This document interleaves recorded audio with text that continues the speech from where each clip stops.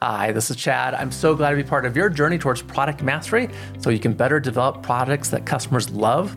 Today, we're exploring digital transformation in large organizations, as well as other challenges leaders are facing in a digitally transforming business environment. The changes seem to be coming more rapidly all the time at us. With us is David Rogers. He's an expert on digital transformation, a member of the faculty at Columbia Business School, and the author of 5 books, including the Digital Transformation Roadmap. Also, we create a detailed written summary of everything we discuss, and also we make a one-page action guide for you to help you put into action the key concepts that David will share with us. You can find those resources at productmasterynow.com/444. That's right, 444. This episode is made possible by the Rapid Product Mastery Experience, the RPM Experience, which is my system to help product VPs and leaders get their product managers and everyone else contributing to product to gain the knowledge they need, increase their performance, and work in alignment to reach those North Star objectives.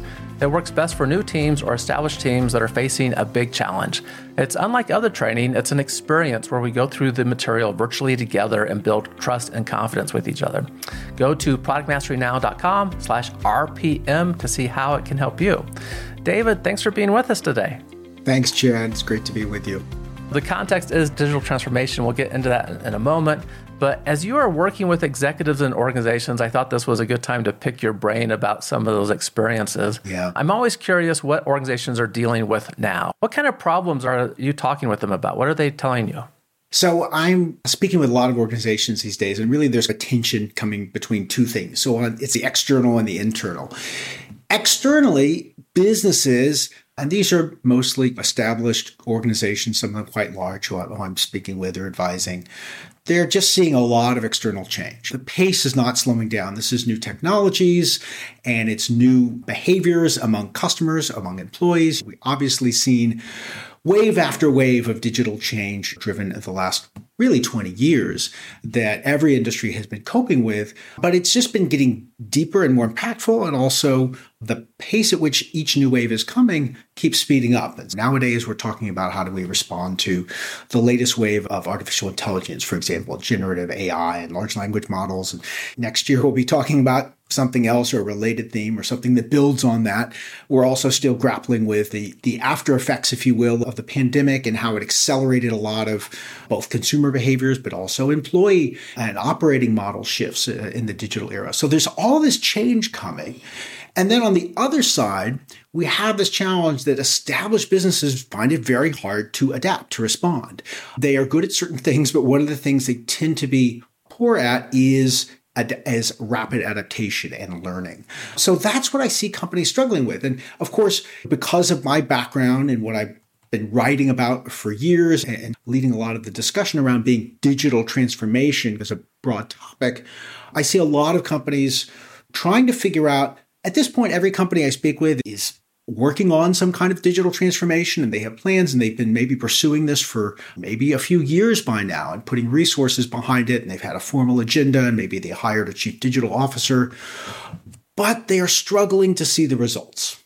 And that's really the kind of the crux of what I've been trying to address in my latest work and my research and my writing is why is it this widely reported phenomenon that if you talk to companies, and many largest management consulting firms in the world have repeated this with different surveys of large organizations, and they will tell you that 70% or more of them are failing in their own efforts to transform. So what is holding them back? And that is really what I've been focused on trying to understand and divine. What are those key problems that are keeping the organizations that really, at this point, I don't have to convince them that they need to innovate, they need to transform, they need to adopt new digital business models, they need to bring data and connectivity into their business, they need to focus on new growth opportunities. They understand the urgency, but at the same time, there's this gap between the recognition of the need to move and the inertia that is holding back organizations. I also wonder if there's not a factor, particularly with ChatGPT and OpenAI and what Google now is doing, Microsoft and everyone. Yeah. That's the waves are coming so quickly. Yeah. We're not really sure what's going to happen in the next wave. Maybe we should just wait to see what that next wave is. It's hard to know what direction to move. And you probably have some insights and wisdom to share about there's probably some action that we need to take now. There is. And what we need to take now at every stage is to be simultaneously learning about things like new technologies, ChatGPT, generative AI, and so forth, understanding what we do, what we know, what we don't know, but to not get distracted by them. And this is one of the kind of obstacles. I see there's basically, from my research, found 5 key barriers to really effective organizations that are able to adapt and change and transform on an ongoing basis. In brief, it's... Yeah, David, before you get to the 5, I should probably level set a little bit here. Yeah. We've had a couple of talks in the past on digital transformation. It's an area kind of like design thinking. There's different flavors, different people mean different things by it. Can you give us that nutshell version of what do you mean by digital transformation? What are we talking about? Sure, absolutely. So what do we mean by digital transformation? And this is a question I've been seeking to answer for some time because, as you said, I find a lot of companies, a lot of people are thinking about this, talking about this, and yet there's a vagueness of exactly what does this phrase mean. So to me, my definition is this: digital transformation is the transformation of an established business to thrive in a digital age of constant change. All right. So a few key ideas here. One, this is about established businesses, right? It is a different challenge than how do you create a new startup, right? How do you look for that white space, that unmet customer need, and start a search for a scalable, repeatable business model and hope to scale something up from scratch. You already have a business model. You have customers. You have an ecosystem probably of partners and distribution channels, and you have employees, and you have a brand reputation. You have all these things in place. And now the challenge is adaptation. Right? How do we turn this giant battleship, as it sometimes feels like, in the water? The other thing is digital transformation is not fundamentally or at its heart about technology. We need to change because of changes around us, which are being sparked and driven by and catalyzed by new technologies and their adaptation and adoption by customers and businesses and so forth. But to change our own organization, we actually have to focus much less on the technology and learn to focus much more on the customer and our own business. And that is really one of these, to the point of how do we respond when things seem to be going so fast? It's to keep an eye on the technology, but not lose sight of what your real mandate is, which is to solve customer problems, solve business problems, and pursue opportunities for sustainable growth. And if you look at those, again, taking this sort of current wave of generative AI, I see a lot of companies and agencies and so forth pumping out all these kind of ooh, wow demos. It's, look, we can use this to pass the bar exam, or we can use this to create a marketing plan in 30 seconds, and we can use it to do this. And it's a lot of gee whiz. And if you look at what's actually being produced, it is, the adjective I would give is uncanny. It's, wow, it's truly uncanny how this algorithm, which has no self-awareness and no awareness of the ideas it's mimicking and stringing together characters and words, is able to put things together that are shockingly similar to what a person might write. Is it actually useful, though? Totally different question. And most of the examples I see, it's not useful, right? You create this marketing plan. It's stunning that it can create this detailed marketing plan in 30 seconds. And yet, is it good enough to actually implement? Honestly, if you look at it, no. It's like a B- student level effort. Right? It's amazing that it was produced in 30 seconds, but do you actually want to go launch that with your business? No. Whereas I see others who are actually saying, okay, how do we actually use this to solve a problem?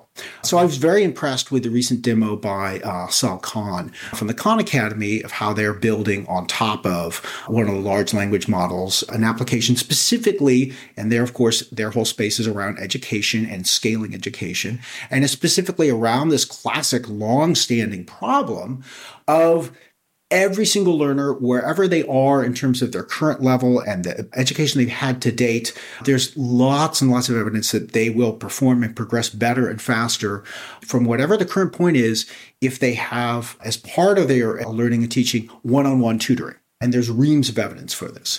And so his question is, could we use the large language models to create an application that would be something like a one-on-one tutor, right? It doesn't have to be as good as a human one-on-one tutor, but the point is, because human one-on-one tutors aren't scalable. Right? They've never been economical except for the most affluent.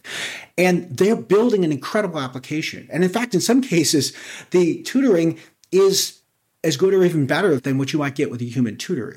They found places where, because tutoring, it turns out, a lot of it is just feeding back what the student has just done, asking them questions to explain their work, pointing where they need to look when they've got something wrong, rather than just telling them the answer was wrong. So it's a lot of things that can actually be done very effectively by this kind of technology. To me, that's really essential, is we have to be following and tracking what's happening in these very fast-moving changes, but we cannot be distracted from them, by them, distracted from the strategic question of what problems are we trying to solve. Yep. Fundamentally, what product managers like to think about, right? That focus on solving problems for the customer, helping the business to create new opportunities and solving problems for the business. So you are speaking to the right group about these topics. Okay. So before you were going to introduce, I think, a framework that you use to think about putting in place digital transformation. Sure. So what I've seen is looking at organizations, as I said, the majority, over 2/3 report that they've been pursuing some kind of digital transformation. And then if you ask them, they say, no, we're not seeing the results we want or that we expected. And what my research found is there are a lot of things that go wrong and a lot of things that people will point to and tell you about. But if you look at the root causes, why are employees not supporting you? Why are P&L holders balking at the investments you're asking? Why are you've hired in these brilliant new hires from Silicon Valley to change your organization and make everyone more data-driven, and yet nothing's really changed? Why are all these things happening? So the 5 kind of root causes, or what I call the barriers to digital transformation, are a lack of a shared vision. So we see a lot of companies that just have this sort of generic intent that say, we want to become more digital. We want to be digital first. We want to future-proof the business. All these kind of meaningless and, most importantly, very generic phrases, as opposed to a vision that's specific to the company. Where do we see our world, our context, our customers, our industry going? And what is that future point? What's the role we see ourselves in this rapidly evolving future around our particular organization? It's got to be rooted in your particular business, your unique capabilities, et cetera. Second problem is a lack of clear growth priorities.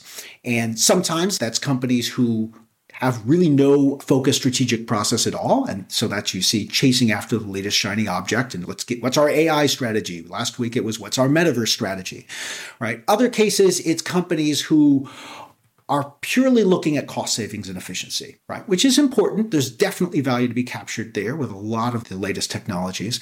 But if that's all you're looking at is how do we take what we've already been doing, our longstanding business, and just optimize it, you are going to miss out on the biggest growth upside for any organization. So the third barrier is a focus on planning instead of experimentation.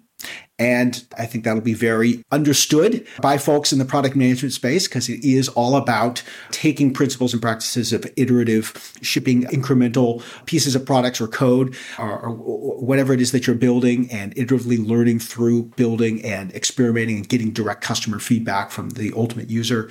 So lacking that and instead relying on these detailed, traditional kind of planning processes, benchmarking, everything needs this long business case, and it's all based on third-party data, right? As opposed to actually gathering data directly yourself from your business. The fourth barrier I see is a lack of flexibility in governance. How do we allocate resources? How do we allocate people as well as funding? How do we start things and how do we stop things? How do we manage compliance?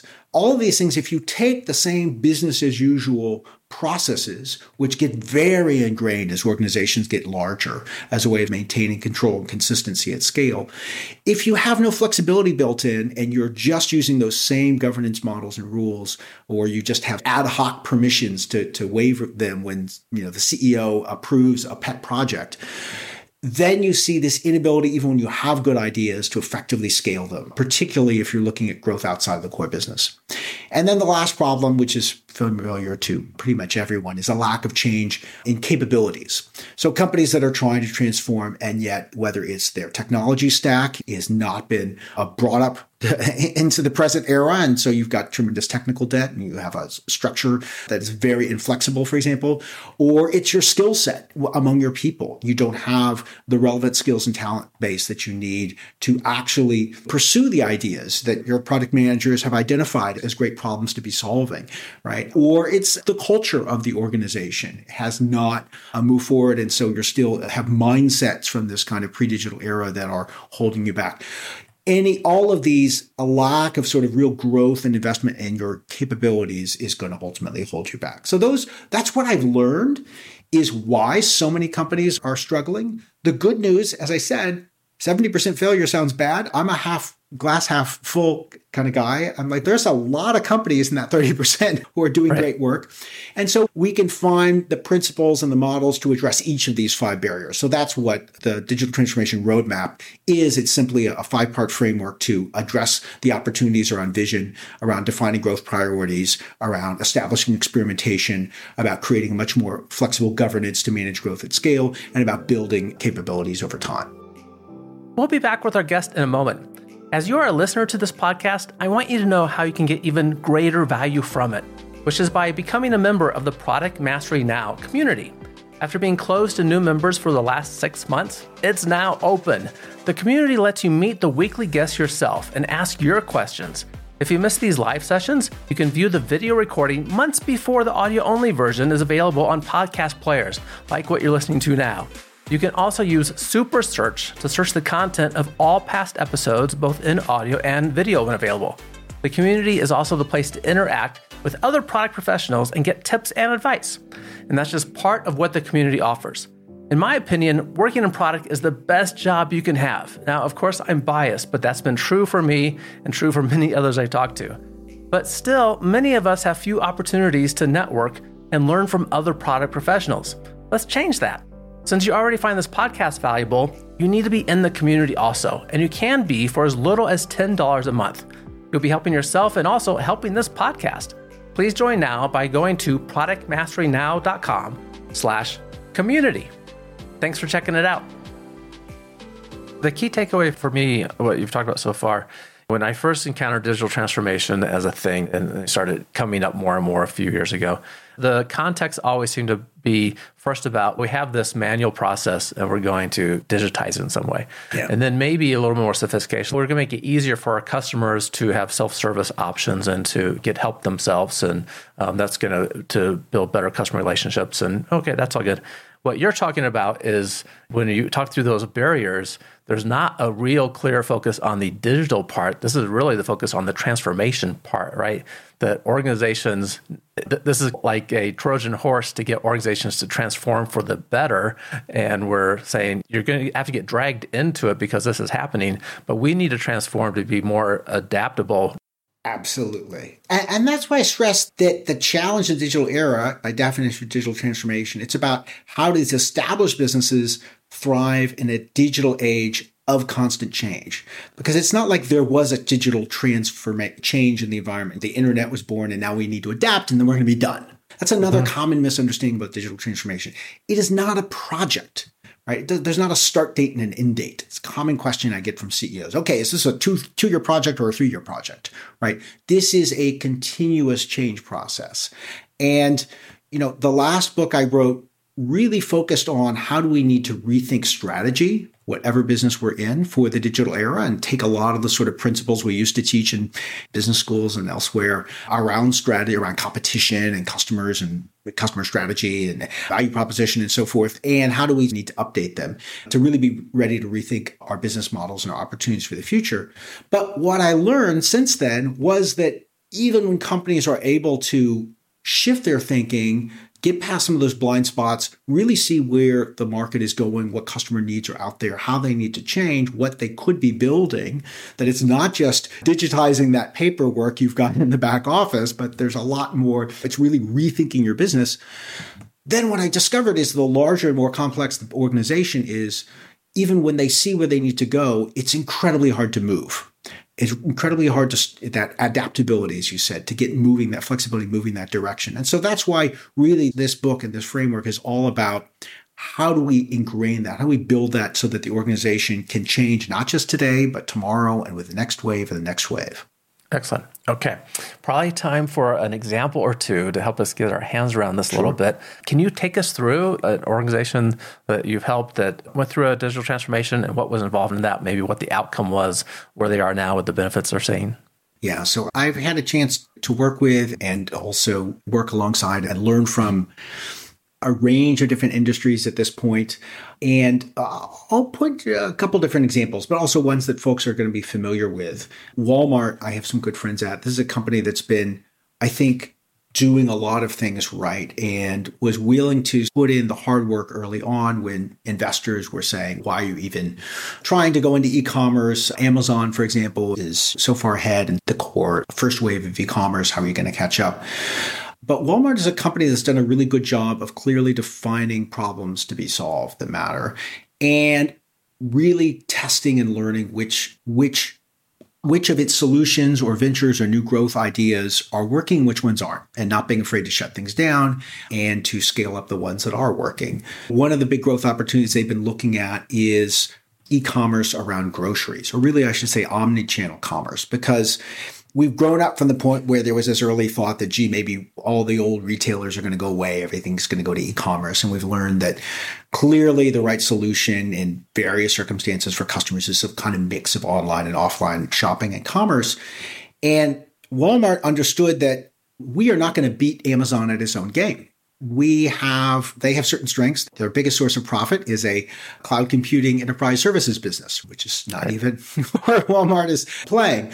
On the other hand, Walmart has all these physical stores. So can we turn that from a liability, if you were thinking from a purely e-commerce world, into an asset? Right. What are the strategies they can pursue where that becomes an advantage? And as I said, one of the problems that they've looked at in particular is a grocery delivery where you need some sort of a blended opportunity. And they've looked at it in many different ways, right? And they created lots of pilots, different approaches. Do we have our own employees drop off products as they're driving home from the store? Do we have customers come to the store and pick something up? Do we deliver it to you?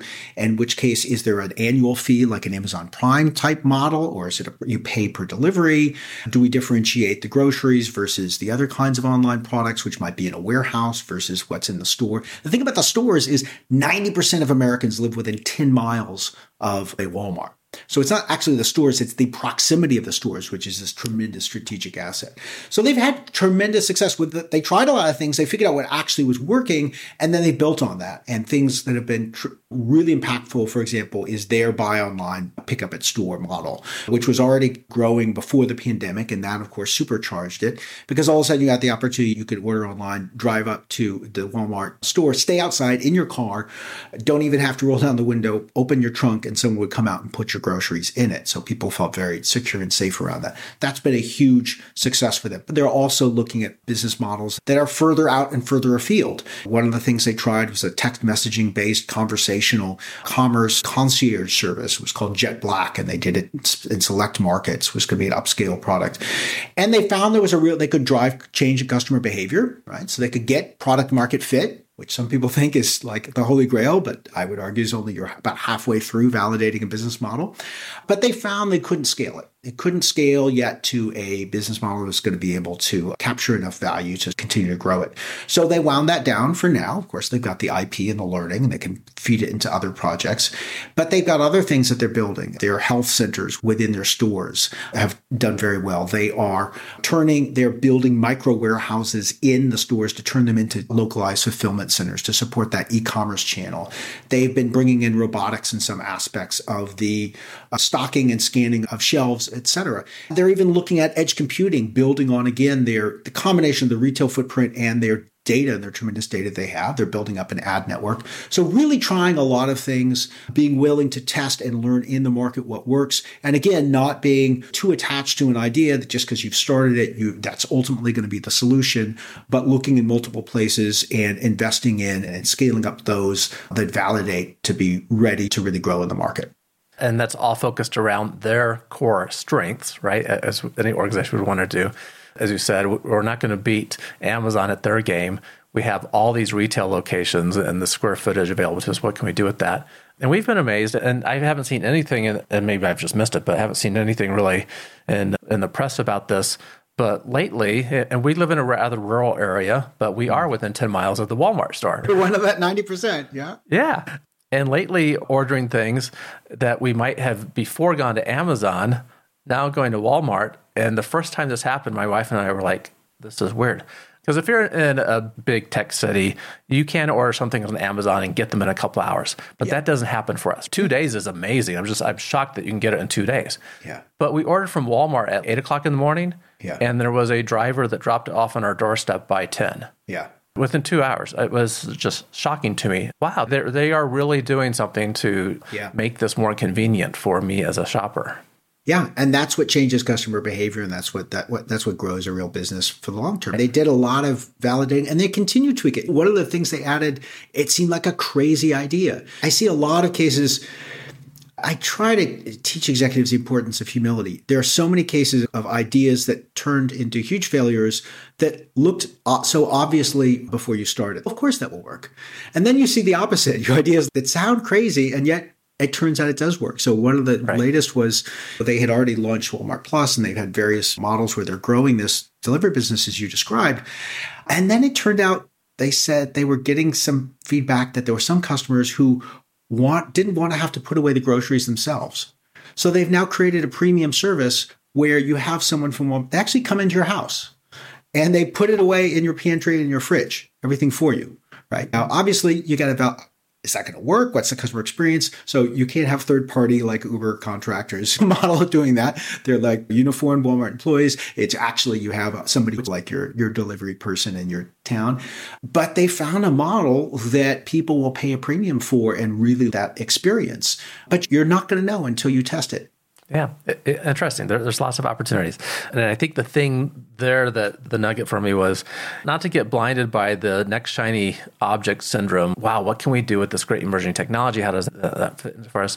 But to really focus on what is our vision for where we want to go as an organization. Yeah. And what are the unique capabilities we have that we can leverage to create a competitive advantage?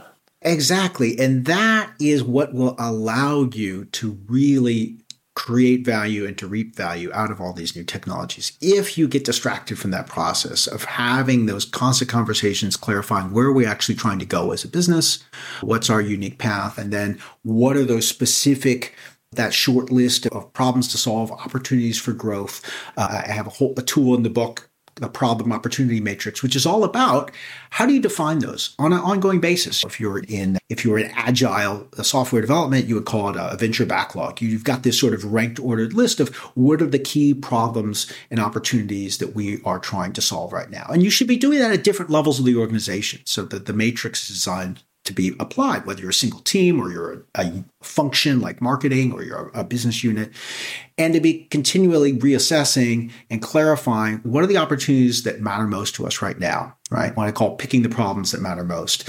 And then if you have that clarity and understanding as the technologies keep popping up and changing and suddenly there's a new capability, you are positioned to actually see, oh, this is where this fits in. This could actually help us solve this problem or pursue this market opportunity. Maybe it's not relevant to the other one, rather than the dog chasing its own tail, trying to find, here's the shiny object. I'll just figure out later what I'm going to do with it. Very important. Okay. Yeah. The book, no doubt, has many more details in it, and we'll tell people about how to find that in just a moment. But listeners know we like innovation quotes. I really enjoy innovation quotes myself. I asked you to bring one and to share what that means to you. So the innovation quote that I was thinking about again recently wanted to share, it's from the boxer Mike Tyson. Younger folks might not know because his career ended a few years back. They might know him from movies he appeared in. But Mike Tyson once famously said, and he was asked about what his plan was for a big heavyweight fight he was getting ready for, had coming up.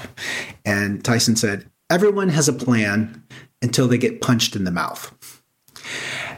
And to me, there is so much wisdom for business packed into that, because I find so many organizations are so trapped in this process of planning. And not that it's not worth, of course, planning is important, thinking about where you're going, but the planning becomes the point, and they create these incredibly detailed plans, and they think the more work they put into the planning process, the more prepared they are to execute. And so this is not defining a problem, but what are we going to do? What are the steps?